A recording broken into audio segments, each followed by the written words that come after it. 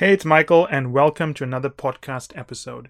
Before I get into today's episode, we wanted to make an offer to you. If you go to firmsconsulting.com, you will see a pop-up or you'll see a place to add in your email address, or you can register on the Firms Consulting website. If you register onto that website, you get put into an exclusive list. And what you get in that exclusive list is samples of the content we have available to FC insiders.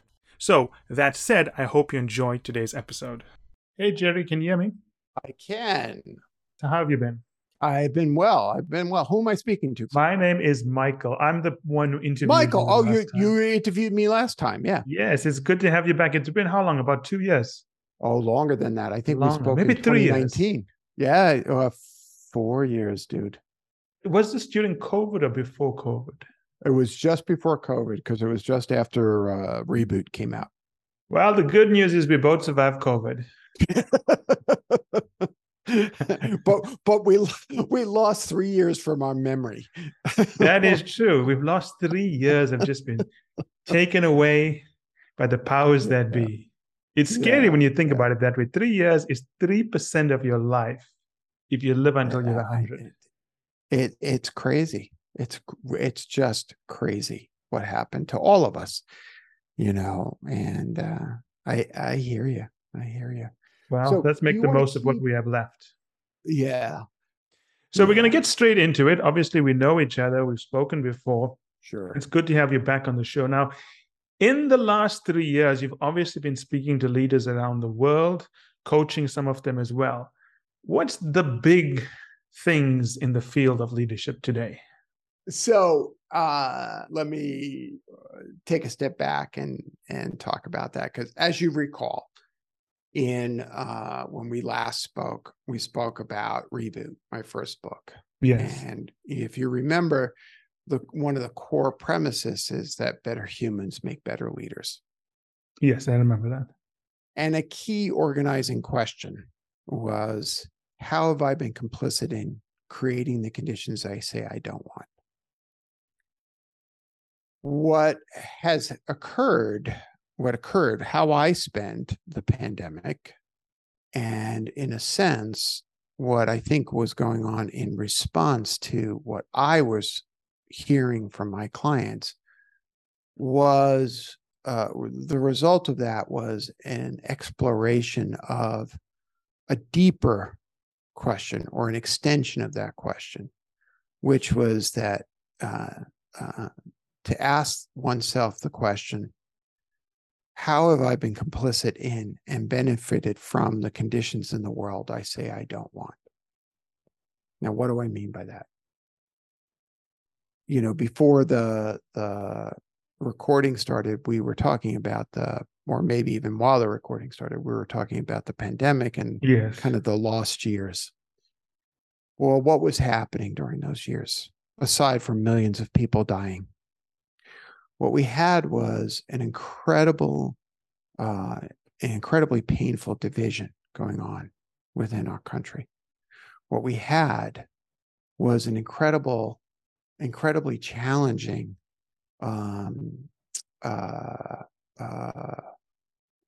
cry for help from a larger community. What we had was an increasing demand on the part of employees for business leaders to take a stand in a world where there was an incredible amount of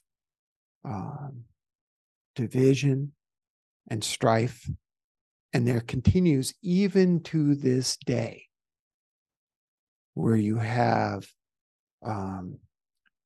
human rights being denied, where you have civil rights being denied, and you have a silly argument around, say, wokeness. And so how I spent my pandemic was writing a book called Reunion: Leadership and the Longing to Belong. And what I lay out in that book is the work that I think is necessary to build on the work that I laid out in a Reboot about how we confront our own demons rather than project those demons onto our organizations, and how we come into relationship with who we are and who we have belonged to, so that we can then do the very, very important work of being the best possible leader we can be, so that we can then create what I refer to as systemic belonging within our organizations. So that was a long-winded response to your question, which is, what's been going on for leaders? I would argue perhaps the most challenging experience for leaders that they've yet experienced. So now I'll pause and let you get a word in. No, I liked it. I like long-winded answers when they have a pot of gold at the end of it. So I have a question. When you were talking through this, it sounded very somber. Is it a somber topic to you? It's a vitally important topic because I'll tell you, Michael, children are dying because we don't know how to come together. And, this book began with me trying to confront my own experiences, right? My daughter, Emma, challenged me one day with the phrase, she said, Dad, it's not enough to be an ally. You have to be a co-conspirator.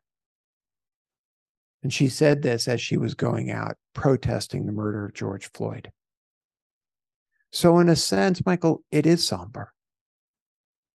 But I would say I would prefer the adjective serious.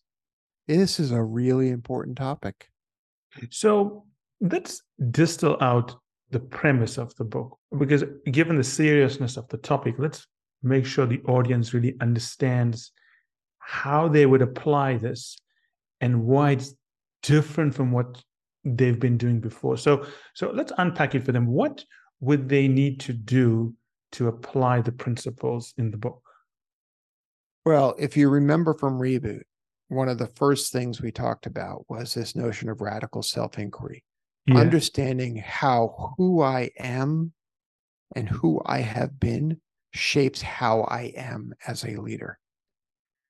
Well, I take it further back in this new book, and I say, understanding and reuniting with your ancestors, with their experiences, and not just the myths that we tell about our ancestors, reuniting with the parts of ourselves that we have more often than not disowned and disconnected from, so that we can then hear our way to the other person's story. Michael, a funny thing happened. We last spoke in 2019. And yes. In 2019, this thing happened to me, which was that I would go around the world, literally, and I was giving talks in support and book readings from Reboot. And invariably, somebody would come up to me having read Reboot and said to me, in some form or another, your story, the story that I told in Reboot, is my story. And I write about this in Reunion. One of the people who came up to me, I was doing a book reading in Dublin. And, it's a room full of folks, including mostly white folks, except that there was one Black woman who sat in the very first row. And she sort of nodded a lot during the talk. And at the very end, she came up to me and she said, I need to tell you that some of the things you wrote about, those things happened to me. And I was kind of tired and my eyes kind of glazed over. And I said, oh, yeah, no, I'm sorry. And then she said, no, my father died when I was 13.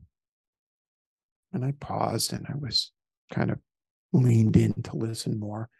And she said, yeah, he was killed on Robben Island.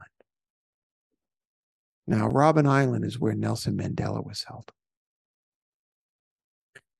And I said, wait, he was, and she said, yeah, he was killed by the South African police. We're from Zimbabwe, and he was a freedom fighter fighting against apartheid. And then she said to me, your story is my story. And I was in shock. Because how could her story, how could my story resonate so much with her that she would see her own story in that story? And this didn't happen just once. This happened again and again and again and again. And as I sat with that experience, and I continue to get notes from people to this day, as I sat with this experience, I realized that implicit in that experience was a possibility for an empathetic bridge that might, just might, overcome the divisions that are resulting in people being killed.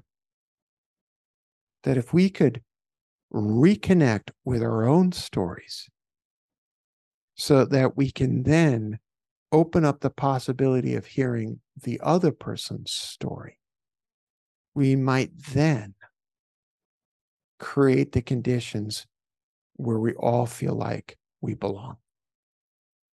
I like this model of leadership. I haven't seen it being used anywhere before. How Well, did you thank develop you. this way of thinking about? Because I've never seen anyone talk about a model of leadership. And I talk to many CEOs, going back into their past, understanding their stories and so on, that of their ancestors. That struck me. I'd not seen that model before. How did this develop? Is this originates from the question your daughter asked you, or is this something you've been thinking about for a while? Well, for me, it's a natural extension of the work I've been doing for almost 20 years now, which is that in order for what do I always say? Better humans make better leaders. And it's a kind of obvious statement once you say it, right? Mm. But if it's so obvious, why do we have such difficulty in having good leadership? And we have difficulty having good leadership because the process of becoming a better adult, of becoming a better human, is hard. And if we extend this out from this point, the process of really understanding what the experience of our ancestors were, really understanding it, and not just the myths that we tell ourselves, but talking about the people in our family tree that, quite frankly, get lost. Right? If we identify as straight, where were the queer folk in our family tree? Because we didn't, I know my family didn't talk about them. The phenomena of transgenderism isn't new. We don't talk about that. We don't talk about the way, my family, for example, benefited from the movement towards whiteness. We don't talk about these things. The opportunity is to explore these things, to then lay the conditions so that the people that we work with, the people that we build our companies for, can feel a connectedness. And in the end, I think that's a greater goal than even increased profitability. In your experience, have people been comfortable going through this process? Because my experience is that most people seem wary of digging too far into their past. I think you're absolutely right. So the question is, are they comfortable? And maybe the better question is, how do we make people comfortable? What is the catalyst to get them to have this? Yeah. So what I would say is it's not about making people, it's about inviting. And if you remember what I did in Reboot, I was open and honest and authentic about my own experience. Yes. Because I have a foundational belief, Michael, and that is that people who hold power have to go first. I like that. That makes sense. Leaders must lead. Leaders must lead. Leaders must be willing to lean into the hard spots so that they can make it safe for the rest of us. I think it's a moral responsibility of holding power. What I saw happen during COVID, maybe you had the same observation, is that COVID forced, encouraged, you pick the word, many leaders to start paying attention to the well-being of their employees and so on. Mm-hmm. But as we've gotten further and further away from COVID, it seems like most or much, or at least a large percentage of leaders and leadership behavior started shifting back to the hard ways of management. And it seems that the trend where we worried about the mental wellness, the connection with our employees was being reversed like a tide going out. Do you see that happening as well? And if so, given what's happening, how do you invite, as you say, leaders to have this discussion? Well, one of the things I write about in the new book is the fact that our employees are asking for this. They're and I think you're right to link it back to the pandemic in some ways, but the old way of doing things, they're not going to be satisfied with anymore. And you know, last year the Edelman Institute, with working with Harvard, did a survey, and they said that 70% of American employees want their leaders to take a stand. 70%. Now, this is against a backdrop when you might have a governor in Florida go after Disney because it takes a stand. Or you might have a retailer targeted because they sell T-shirts to preschoolers that have rainbows on them. I mean, we are confronting right now, and I get the impulse, right? Nobody wants to talk about these things. We just want to go back to work. The problem is that the world continues to change. And I think the current generation of young employees, and further the next generation of young employees and young consumers, are going to demand that those of us who hold power do something. Do you feel that businesses take enough of a stand? No. So the premise is they can do more, and this is a mechanism for them to do more. Elie Wiesel, the great philosopher and writer who wrote so eloquently about his experience in the Holocaust, once said, "Neutrality always favors the oppressor." That's a powerful statement. Yes. And I've never yes, heard that before, but it sounds powerful. Yeah, I understand that what I'm asking for is a transformation. It's a new definition of leadership. Or to put it another way, it's an expansion of the definition of leadership. It's leadership as being a citizen of the world. Yes. I want to switch gears just a little bit here, right? Mm-hmm. On the one hand, there is a large group of people who think that we cannot trust businesses, that they need to be regulated, they need to be better controlled. We give them too much power. They run unfettered and, take advantage of consumers. Mm-hmm. Should we or can we trust corporations to have the power to make change here? Well, I don't know that we can regulate people to do those things. I think that will backfire. But I think that the onus is on the well-intentioned leader, the leader who is unsure about what to do or what to say when employees walk out in support of a social cause. And what I'm suggesting is saying nothing, which is the standard operating procedure, Yes. is not acceptable. What I'm suggesting is that there's a way through this, and that the way through it is to lean into the difficult positions, the difficult work of really understanding your own relationship to what I would call your own sense of belonging.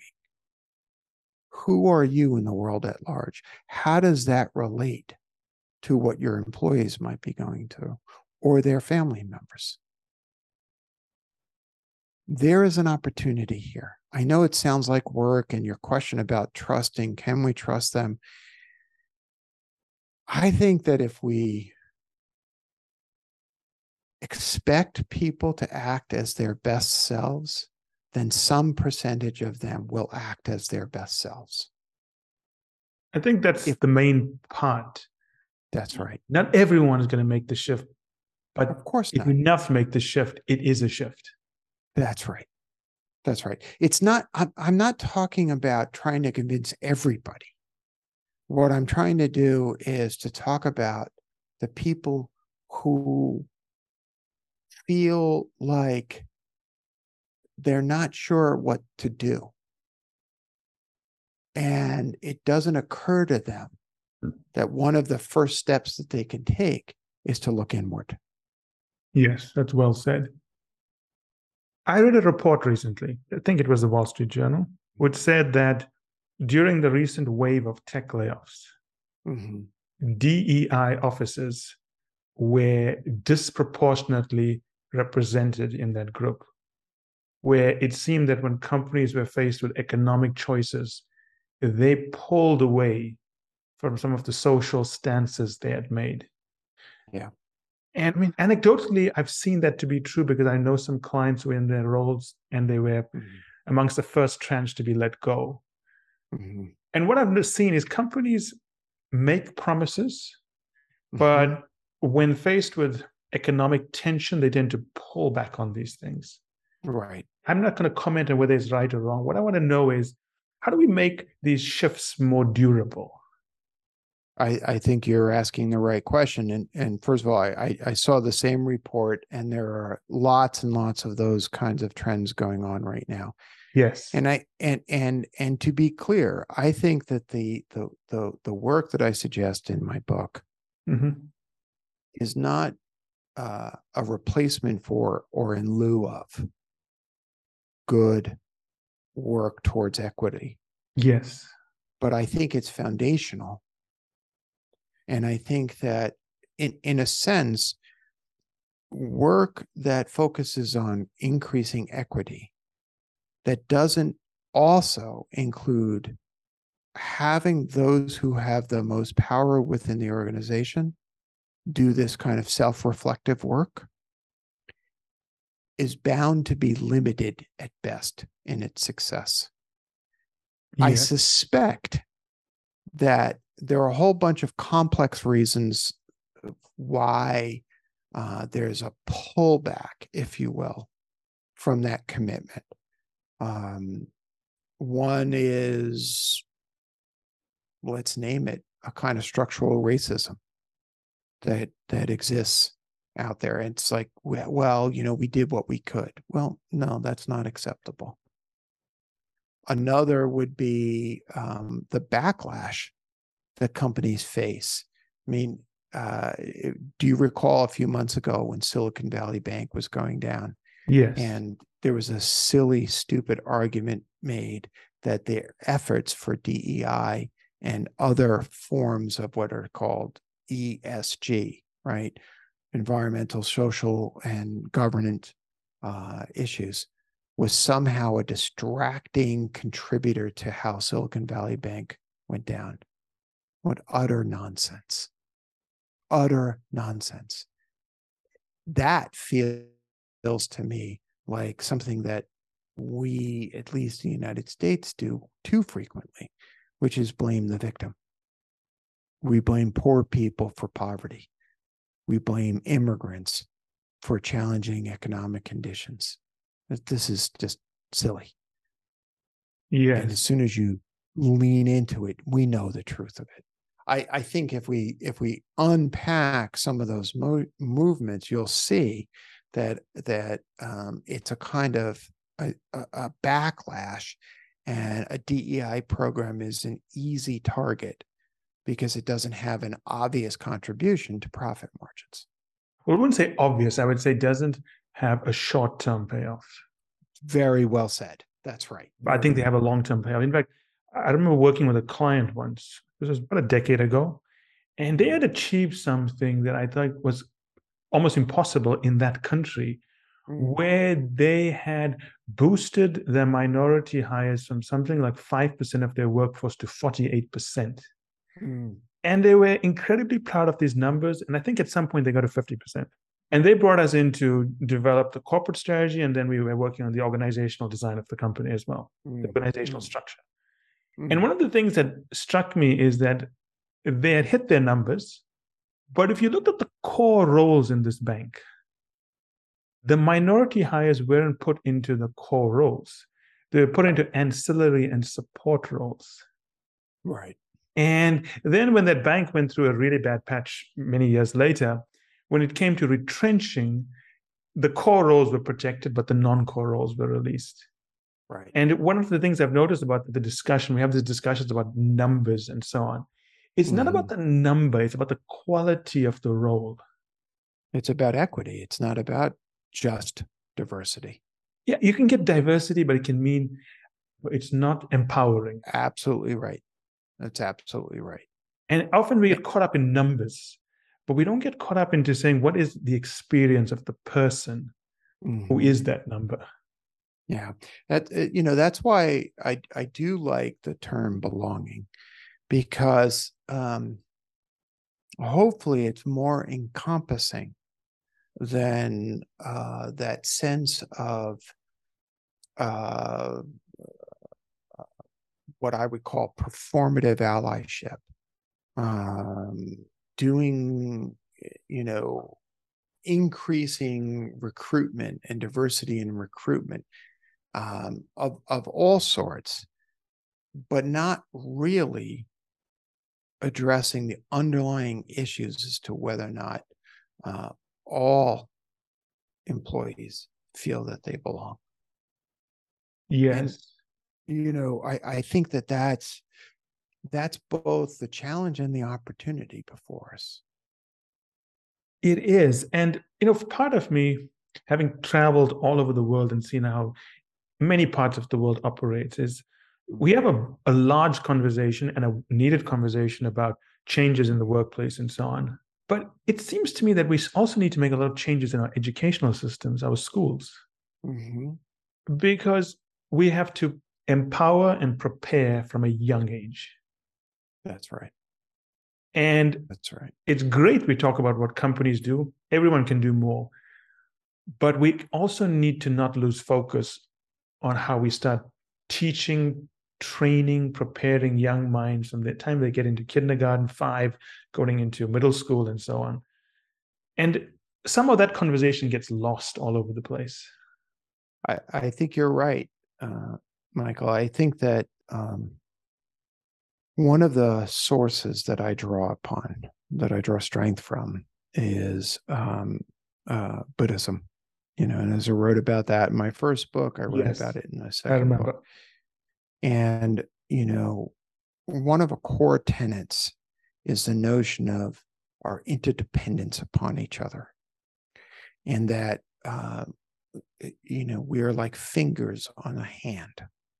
Our individual expressions are unique, but in the end, we're all connected in some profound ways.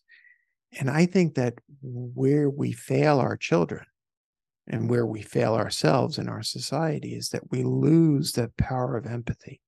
We lose the power of compassion. We lose that uniquely human experience of being able to see your story as my story.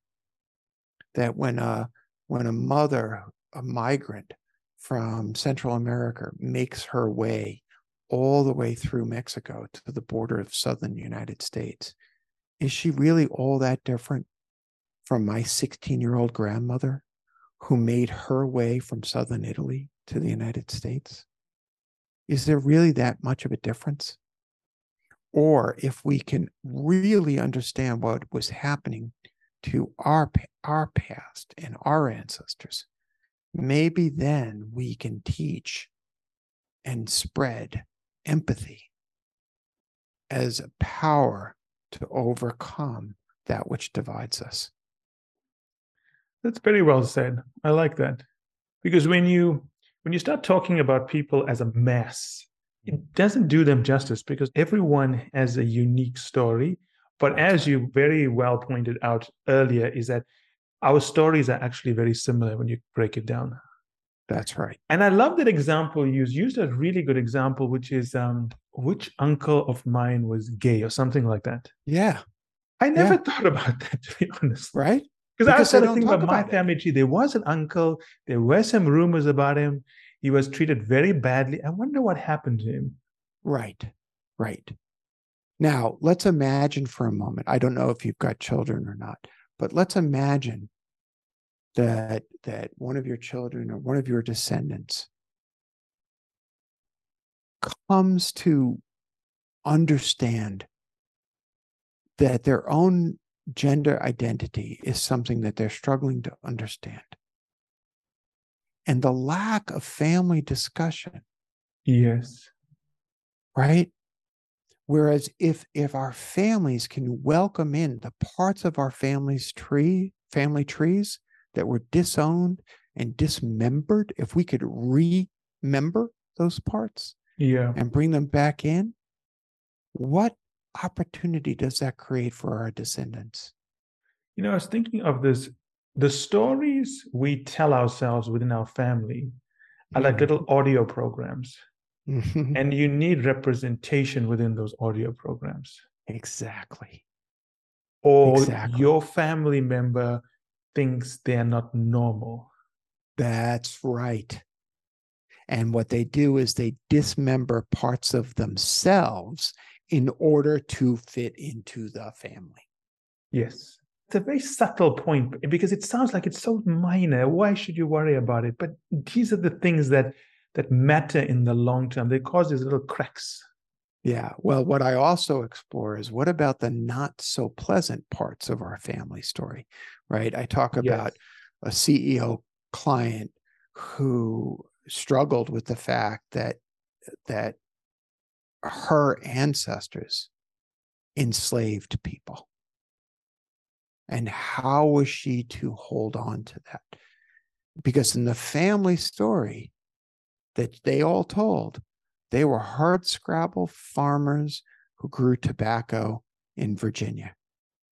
And I said to her, well, hold on. Who actually did the growing?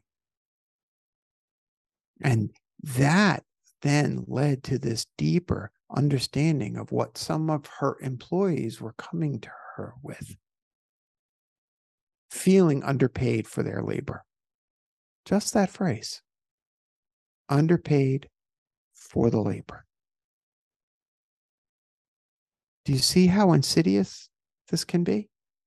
Underpaid versus never being paid. There you go. Oh, but I'm providing opportunity to them. What? What? Yeah, it's interesting because to me, it's really an economic issue. You do Mm-hmm. the right things, you create more economic value. It's good for everyone. Mm-hmm. Everyone benefits. You treat people well, you make them happy, you make them feel like they belong. They will work harder for you, create far more value than you're paying them. Everyone wins in this, right?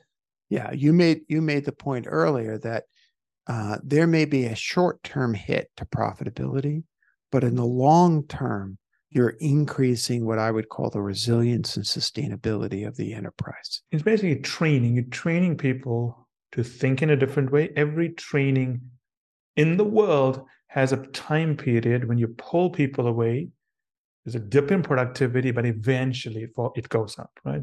Yeah. So to me, it would be, when I have this discussion with CEOs and so on, I always pull them back to the economic picture. There is a business case for doing this. That's right. Everyone's going to win. This is not about, when I talk to executives, I tell them this is not about morality. This is not about feeling good. This is about it's good for everyone. Everyone's going to win if you do this. That's right. And one of the things that I've noticed about this entire topic is that people treat it like it's like you're doing a social good. To me, this is an economic good. I think it's both. It is both. I don't think that I don't think CEOs need to shy away from doing social good. Because there's an economic good as well attached to it. Sure. But it's like, just because there's an economic good doesn't mean, or the economic benefit, which I agree with you is there. Not everything has to be justified for an economic benefit. We can free ourselves from the shackles of that. We can free ourselves from the straitjacket of that says it has to improve output. It has to improve productivity. It has to have an economic benefit. Sometimes there are things that we should do as people because it's the right thing to do. Period. And that those people include leaders, business leaders. We know this. We know this when we close our eyes at night and we lay our head down on the pillow. We know this when we look at our children and we think about the world that they're inheriting. We know this when we're in a car commuting to work and we hear of another shooting at another school. We know this. Sometimes the social good is reason enough to do the right thing. And I agree with you. It makes good business sense. A nice way to think about it is the cost of civilization. Yes, well said. I agree with you completely. It's the cost of civilization. If you study all successful economies, societies, empires, if you want to use the word, yeah, they worked because they were civil towards each other. That's right. You cannot be uncivil towards each other and work as a team, right? That's the opposite of teamwork. And it starts with that simple concept of being civil to people. Can I tell you a story? Sure. That hasn't been in one of my books? So my first career was as a reporter for a technology magazine called Information Week. And I was a pretty successful reporter, and I developed a close relationship with a lot of the companies I covered. And there was this one company based in Minnesota called Control Data Corporation.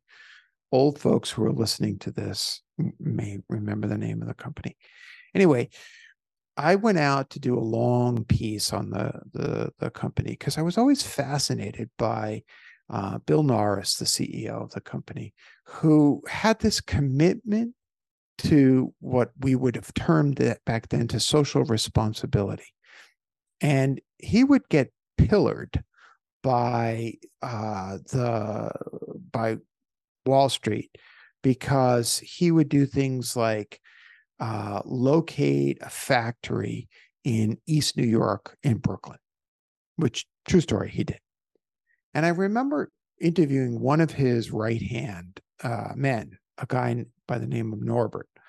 And I said, why are you doing this? And he, quoting the then head of the NAACP, said, well, we decided to put this factory in Brooklyn to make a difference in the economic lives of some of the people there.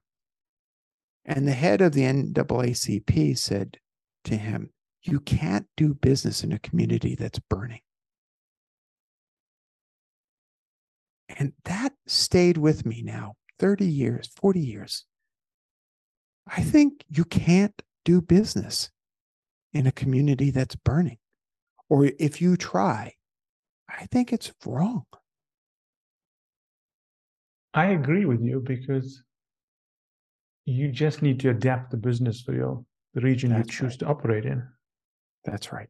And we've seen this many, many times. And my background is helping mining companies. Have you seen where we operate?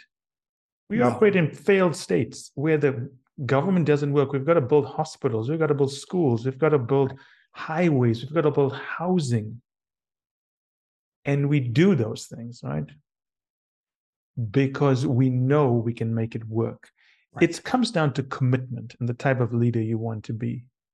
You can make anything work if you plan it well enough and you have the commitment to see it through. And obviously, there are exceptions to the rule sometimes. But I agree with you. You have to make a commitment and stick to it. So what happened to this company? Well, control data, they did go by the wayside. But they were bypassed not because of their social policies. They were bypassed by other technology companies. At one point, they held the title as building the fastest computers in the world, and their technology did not keep up. And eventually, the company was broken up into different pieces, and then private equity people took it over. But it's not because of their social policies. It was because of changing technology and the inability to keep up. Yes. But the story is still powerful because it shows you how people create these walls in terms of what is possible and what is impossible, and they stick with it without That's thinking right. through the implications. That's right. We all create these mental traps in our heads. We tell ourselves it's true, and if we're too tired to think whether it's true, we just keep repeating it in our heads. That's right. And we That's need to always step back and ask ourselves, what are these rules we've created for ourselves? And is it actually true? Right. And people That's don't right. do that enough. That's right. Jerry, an absolute pleasure to have you on the show. Thank you so much. Michael, it's always a pleasure to talk to you, and we'll be sure to get you a galley so you have that in hand as well. Yes, and I look forward to speaking to you again soon, maybe not in 3 years, and hopefully not after another world-beating virus that shuts down the world. So yes, we want to have you back on the show soon, and it was a pleasure, and I really enjoyed the conversation, especially the model of revisiting our ancestry and the conversations we have. You got it. It was I am a actually delight going to be use here. it as well. You got it. You take care care, of Jerry. yourself, Michael. Bye now. And that's it for today's episode. I hope you enjoyed it as much as I enjoyed doing the episode. Finally, I want you to remember that the only way to get access to our special offers, the only way to get our special pricing, and the only way to get samples of our content is to join the list on firmsconsulting.com. It's the only way also to get access to our unique advanced content that we make available to insiders. So if you want to get a sneak peek of things, test it out, see what's in there, this is the place to go. And finally, I want to thank you again for making us one of the largest podcast channels around the world for careers and for the 2 million downloads and counting.